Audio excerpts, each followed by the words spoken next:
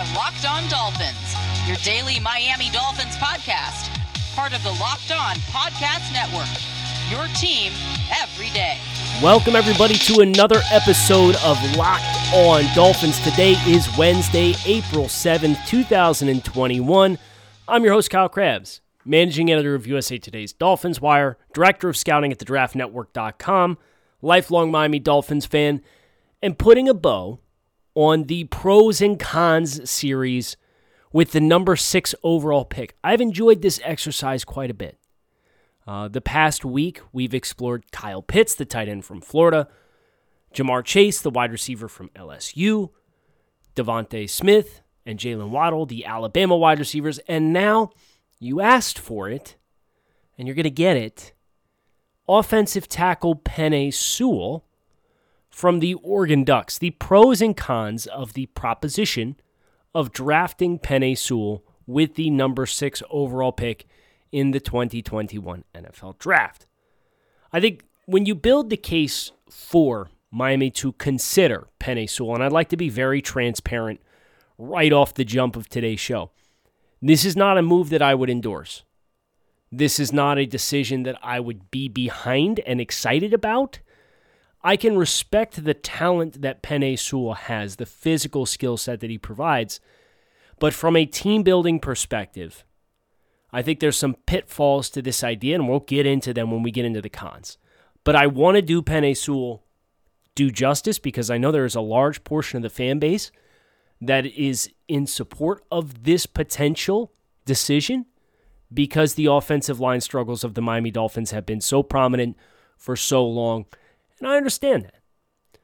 So let's talk about Penei Sewell, the offensive lineman. Penei Sewell, 330-pound left tackle, rare movement skills for his size. He is very, very athletic, tested quite well at the Oregon Pro Day after sitting out the 2020 season. Still managed to come out and showcase himself quite well at the Oregon Pro Day. So you see the athleticism. And when you watch Penei Sewell play, it becomes quite apparent rather quickly that his ability to win with athleticism makes him a different breed. And that's what people refer to, and I wouldn't subscribe to the idea personally that Penei Sewell is a quote-unquote generational talent. I know that's a big buzz phrase. I wouldn't classify anybody other than maybe Kyle Pitts for his respective position in this year's class as a generational type prospect. Penei Sewell has rare physical tools for his size and stature. And you watch him get outside the hashes and outside the numbers in the screen game. You watch him have success in zone concepts and working across the face of blockers and just being really light on his feet. That's where Penei Sewell, the offensive tackle prospect, shines. And I'm once again tapping into the fine folks over at Pro Football Focus. Their annual draft guide and some of the splits that they have on the prospects are very helpful. For example, Penei Sewell, when blocking in zone concepts, and this is the first bullet point that you could use to advocate for the Dolphins, 95.7% blocking in zone rushing concepts. His overall rushing grade, run block grade, was 95.7 as well in 2019, the last time he played. So, for a team like the Dolphins, he's going to check your physical boxes, right? Because we've seen the Dolphins and what they covet based on all of the offensive line acquisitions that they have made is they value and covet density and lower body explosiveness. You look across all of the offensive line acquisitions that Miami has made for offensive linemen who have tested at the combine, your 320, 325 plus for offensive tackles, your 315 plus if you're an interior offensive lineman. I mean, Eric Flowers, they signed him, he's 340. Saul McKinley, 350. Robert Hunt, 335. Austin Jackson, 325. Like, everybody's really dense, and they were at least the 60th percentile in the standing broad jump. That was one of the common threats. Penei Sewell jumped 9 feet and 1 inch at 330 pounds. So 330 pounds, check the box. It's done. 9 feet, 1 inch. Not a math guy, but that's 109 inches. 109 inches for offensive tackles would qualify as the 84th percentile in the standing broad jump. So from a raw physical tools perspective, Penei Sewell checks all the same boxes that every other offensive lineman the Dolphins have acquired, including Isaiah Wilson and yada, yada, yada. He checks all those same boxes. And his run grade in zone being so high, according to our friends at Pro Football Focus, is a good affirmation because the Dolphins ran a ton of inside zone.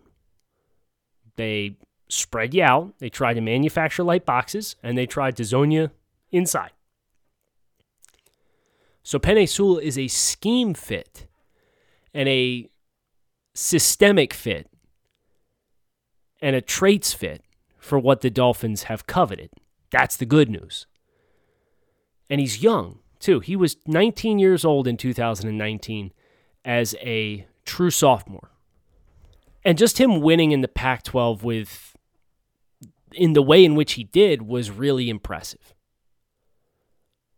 You compare that with what the Dolphins have along the offensive line, and everybody's argument is going to be you can take Penei Sewell and you can put him on the offensive line, and I would not question he's a better option at offensive tackle than either Austin Jackson or Robert Hunt as things currently stand. Can't argue that.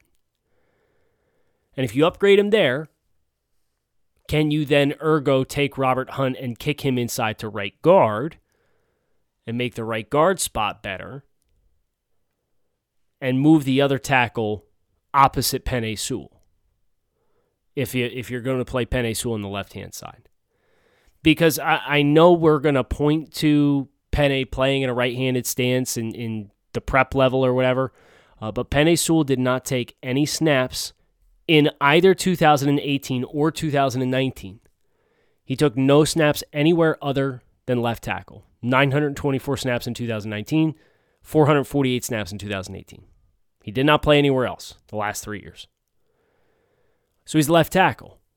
And I'm sorry, but I understand that there's a dynamic and a debate of playing the blind side, but I'm not taking a tackle in the top 6 and then asking him to flip his stance around.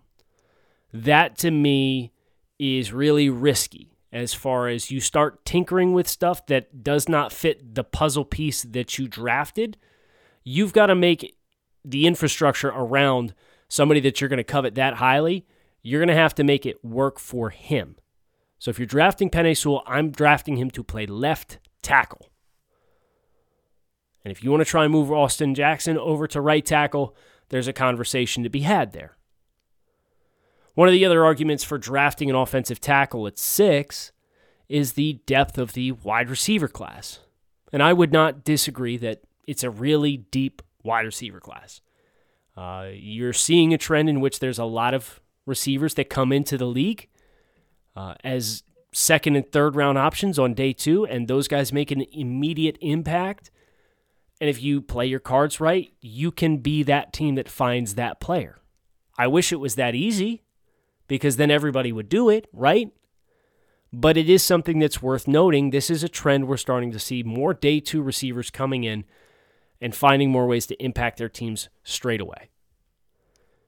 We've been telling you about our friends at Built Bar for quite some time here on the Locked On Network. So whether you are looking for something that's keto-friendly, something to start your day, something post-workout, something quick for on the go, Built Bar can be that answer for you and your daily routine. It is the delicious protein bar that tastes like candy bar. 18 different flavors at your disposal.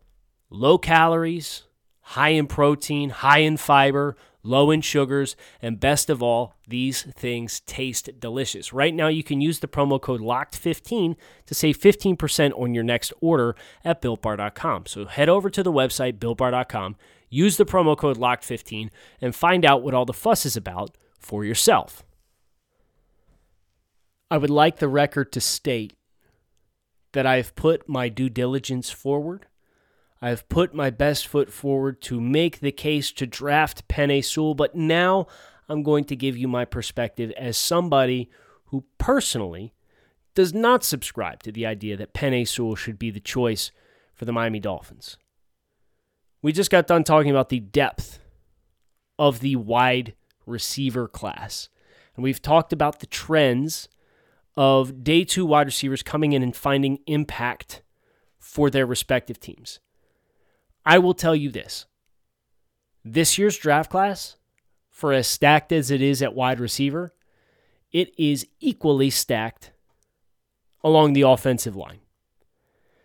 You have a slew of really talented offensive tackles.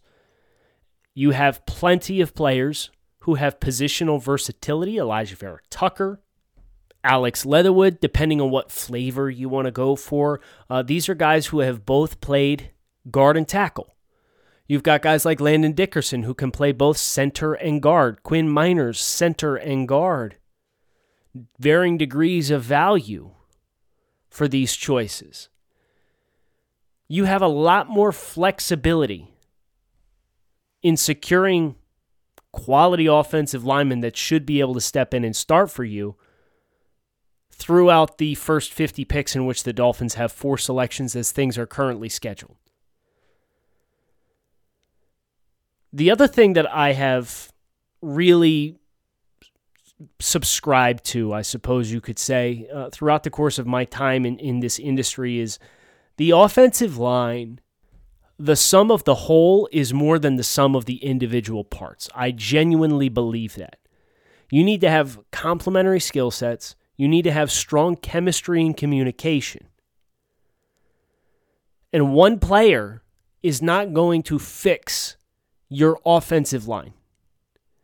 You don't have to look any further than when Laramie Tunsil was here, how good Laramie Tunsil was, when he went to Houston. And for all the other investments that Houston made, they didn't pick good players, and they had a quarterback in Deshaun Watson who liked to create big plays, and at times that led to holding the ball longer within the pocket and more sacks taken. You could also make the argument that sacks are just as much of a quarterback stat, and in many times that's the case. Being able to understand pressure, identifying the front properly to make sure that you're setting the protection, understanding when you're hot and where your hot is, and making sure you get the ball out of your hands, that, more than anything, was one of my biggest critiques with Tua Tagovailoa coming out of the University of Alabama. He wanted to make too many plays happen within the pocket, and there were times in which he held the ball too long, learn when to live another down. Now, I thought he tightroped that fairly well, but the games that went off the rails for Tua, the Denver game specifically, really stands out. You start holding the ball, you're not seeing the field confidently, you want to let things develop, and your offensive lineman's getting teed off on. And you heard Ryan Fitzpatrick at the end of that game. Sometimes it's read 1, read 2, you got to make a throw and ask your guy to make a play for you. There is plenty of blame that falls at the feet of quarterbacks in bad pressure situations. Good example of that was Ryan Fitzpatrick in 2019. Fitzpatrick was sacked 40 times that season, a sack rate of 7.4%. But I challenge you to go back and rewatch that season with that offensive line and tell me there was any chance that Fitzpatrick was not going to be sacked 60-plus times and lead the league in sacks. The offensive line was abysmally bad that season. But Fitzpatrick, with the experience that he has, managed to navigate that and was sacked 40 times. And then in the games that he played, the 9 games that he played, he had 267 dropbacks. He was sacked 14 times, a sack rate of 5%. So a significant drop from in 2020. Conversely, Tua's sack rate as a rookie was 6.5%. So not bad. He was sacked 20 times in 290 dropbacks. So he was sacked at a higher rate than Fitz. You would expect that with his lack of experience. That's an area of growth for Tua specifically. That when you take that, his growth, his understanding of fronts, the Dolphins' growth on the offensive line with the youth that they have, I'm not saying they have all the answers up front. But I'm saying a year under your belt, a year of continuity with a lot of the pieces, it should help. I'm not advocating for the Dolphins to not address. If you want to get Jesse Davis out of here and get a swing tackle in the draft, whether that's Stone Forsythe from University of Florida or somebody else, you want to get an interior offensive lineman, you want to get a center that's going to push Matt Skura, whether that's Landon Dickerson, Creed Humphrey, or somebody else, I'm all for that. But you just spent 2 top 40 picks on offensive tackles. And I'm sorry, but Robert Hunt looked good at right tackle. He did. He kicked ass in the running game. If we're being completely honest, they finally put him in. They got comfortable with starting 2 rookies next to each other.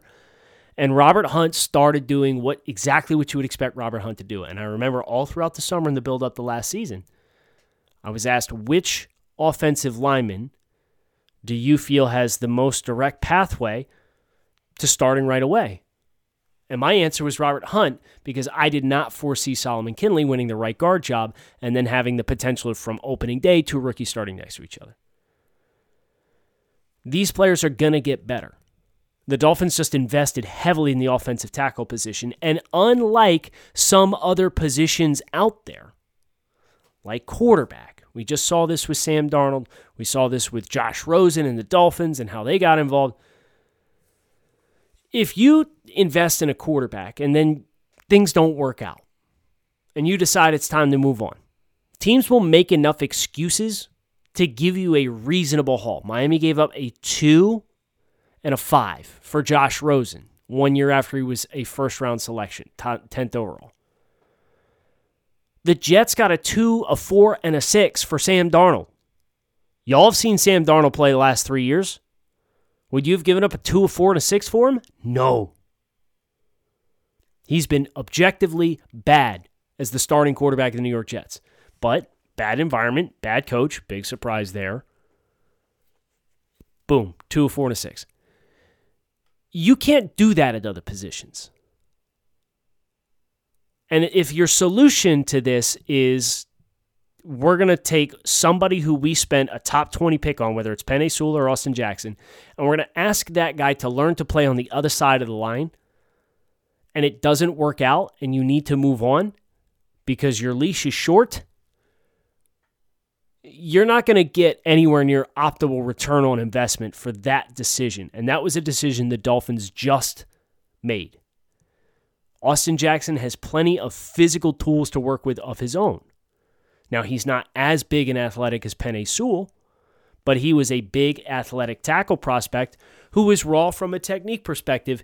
And the dirty little secret about Penei Sewell, I don't think he's overly refined as an offensive lineman, as a technician anyway. That's why there's this big push for Rashawn Slater potentially being the best offensive lineman in the draft. Because Rashawn Slater from Northwestern, he doesn't have the prototypical length. He's not 330 pounds, but he's light on his feet, and he knows how to use his hands, and he has good strike timing. And he stonewalled Chase Young when they played Ohio State. Genuine question. Who's the best pass rusher that Penei Sewell has blocked? I don't have an answer. It's Joe Tryon. And I like Joe Tryon as a prospect. That's not meant as shade.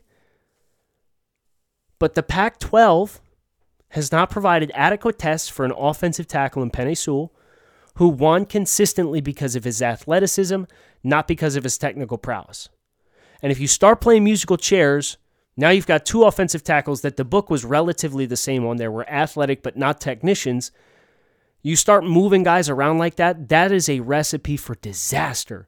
That is how busts get accelerated. Maybe Austin Jackson, you keep him at left tackle. We get 2 more years down the road, and it becomes apparent that, he's gotten better, but he's really not where he needs to be. You now ask him to change his stance and learn unlearn the muscle memory that we just put in place over the past 12 months. And man, that can get really ugly really quick. You think about some of these draft busts, and it's their environment. It's the time and investment and patience versus just moving him around and trying to manufacture an opportunity to get him on the field without properly investing in catering and growing him as a player. And I did not think Austin Jackson played well last year. I think Austin Jackson right now is a very easily upgradable player on the Dolphins' offensive line. But you have to project for growth. You have to understand this was an investment the Dolphins just made 18 overall. You pull the plug on that year one, you're either moving him to the right side and rolling the dice that it's not going to completely ruin what you taught him to play on the left side when he wasn't a technician to begin with, so it's not natural. Or alternatively, the wheels come off and you've now got major sunk costs that you were going to have a next to impossible time trying to recoup. Because Orlando Brown's still out there on the market. And Orlando Brown wants to play left tackle. And Orlando Brown has played at a much higher level than what Austin Jackson has. BetOnline is the fastest and easiest way to get in on all of your favorite sports action. The football season may be over, but NBA, Major League Baseball, and NHL are all in full swing. BetOnline even covers awards, TV shows, and reality television with real-time updated odds and props on just about anything you can imagine. BetOnline has you covered for all the news, scores, and odds and is the best way to place your bets. Plus, it's free to sign up. So head over to the website or use your mobile device to sign up today. Receive a 50% welcome bonus on your first deposit. BetOnline, your online sportsbook experts. Promo code LOCKEDON. I think, an emphasis on think, I covered all the angles that I wanted to for why I would not advocate for the Dolphins drafting Penei Sewell. There's no denying. For my money, he's the top offensive lineman in the class. His athletic profile is very, very promising, and it checks all the boxes that the Dolphins would ever want based on their past trends in investing in offensive tackles. There's untapped potential and much higher ceiling, and he would immediately be an upgrade at left tackle. Those are some of the pros. The cons, the Dolphins just invested 2 top 40 picks in offensive tackles, and Robert Hunt gave you no reason to boot him from the lineup. If they choose to do that, so be it. But he inspired me with his play based on when he played this past season to give him a chance to play to play right tackle long term. And I think the investment opportunity of another offensive tackle, your third in the top 40 in 2 years, it does cost you the opportunity to make to address position of more pressing need. And I think the Dolphins' biggest issues are going to lie on the inside. Ereck Flowers needs to get out of the starting lineup. Would I be surprised if he's in the starting lineup in 2021? No, because of his financial situation, and he was the leader of the unit. So I understand why Ereck Flowers is probably going to have a spot at the table, and his contract is next to non-tradable. You'd have to give up assets in addition to Flowers just to get him off the roster and clear space. Matt Skura could potentially be a serviceable starting center, just like Ted Karras was a serviceable starting center. But you need an anchor in the middle. You need a keystone, a cornerstone, somebody in the middle to hold it down and lock it down. For me, that's Landon Dickerson. But you can't, the Dolphins started 3 rookies last year on the offensive line at left tackle, right guard, and right tackle. And the 2 players that were in the middle, Karras was fine. I wouldn't say he was good. He was fine. And Ereck Flowers is an upgradable player, but you knew that the moment you signed him to the contract. Nobody, and I mean nobody, is disputing that the Dolphins need to be significantly better along the offensive line. But I don't think offensive tackle is at the top of the list of problems here. And you can get really good interior offensive linemen on day 2, and you can get some talented swing tackles at the end of day 2, beginning of day 3. There's some developmental guys that I think would be worth a shot. And if you get your choice of the pass catchers there at 6 and you pass up on it for Penei Sewell, then man, we are just beating a dead horse here. Trying to get tackle right, but you got to get all 5 spots right. And I think even if Austin Jackson and Robert Hunt and Solomon Kinley end up becoming long-term answers, and I'd like to think they're all physically capable of that with varying degrees of confidence that they'll actually become that, I know for a fact you don't have an answer at left guard. And you probably don't have an answer, or at least you don't have a long-term answer based on the contract situation at center either. So instead of tripling down on offensive tackle, why don't we address what we need to address in the heart of the offensive line? Because the only investment that you made in the draft purposes was Solomon Kinley in the 4th round. Okay, let's go out and get us a center. Because a guy on the offensive line is capable of elevating the play or diminishing the play of whoever is next to him. It is a collective unit, and that's why chemistry, cohesion, those things matter on the offensive line. So instead of continuing to reshuffle the same spots, and I know offensive tackle is romanticized because it's a big money position, Miami's got some talent there to work with. Let's see what they can do with it, and let's get the spots around those young guys better with more young guys that are going to continue to be cheap contracts, and let's see how things turn out. If Jesse Davis ends up being your 7th offensive lineman and he can play all over the place, then you're in great shape. A couple of utility guys that can play all over. Dieter, great depth to have. He can play any of the 3 interior spots. Jesse Davis, he can play probably 4 of the 5 spots. You need better talent in the middle. You need player development on the outside, but you need better talent in the middle. And that's why I wouldn't advocate Penei Sewell. I hope you guys enjoyed. I know this is not going to be a universal opinion. I embrace the discourse as long as it's respectful. You guys want to have the conversation. You can find me on Twitter, Grinding the Tape, or Locked On Fins with a PH. Make sure you keep it locked in right here on Locked On Dolphins. We got 2 more shows this week, lots to look forward to, so hit subscribe on the podcast. Come back and see me again soon. Kyle Krabs, thanks as always for listening. Fins up. Hope you guys enjoy the rest of your day.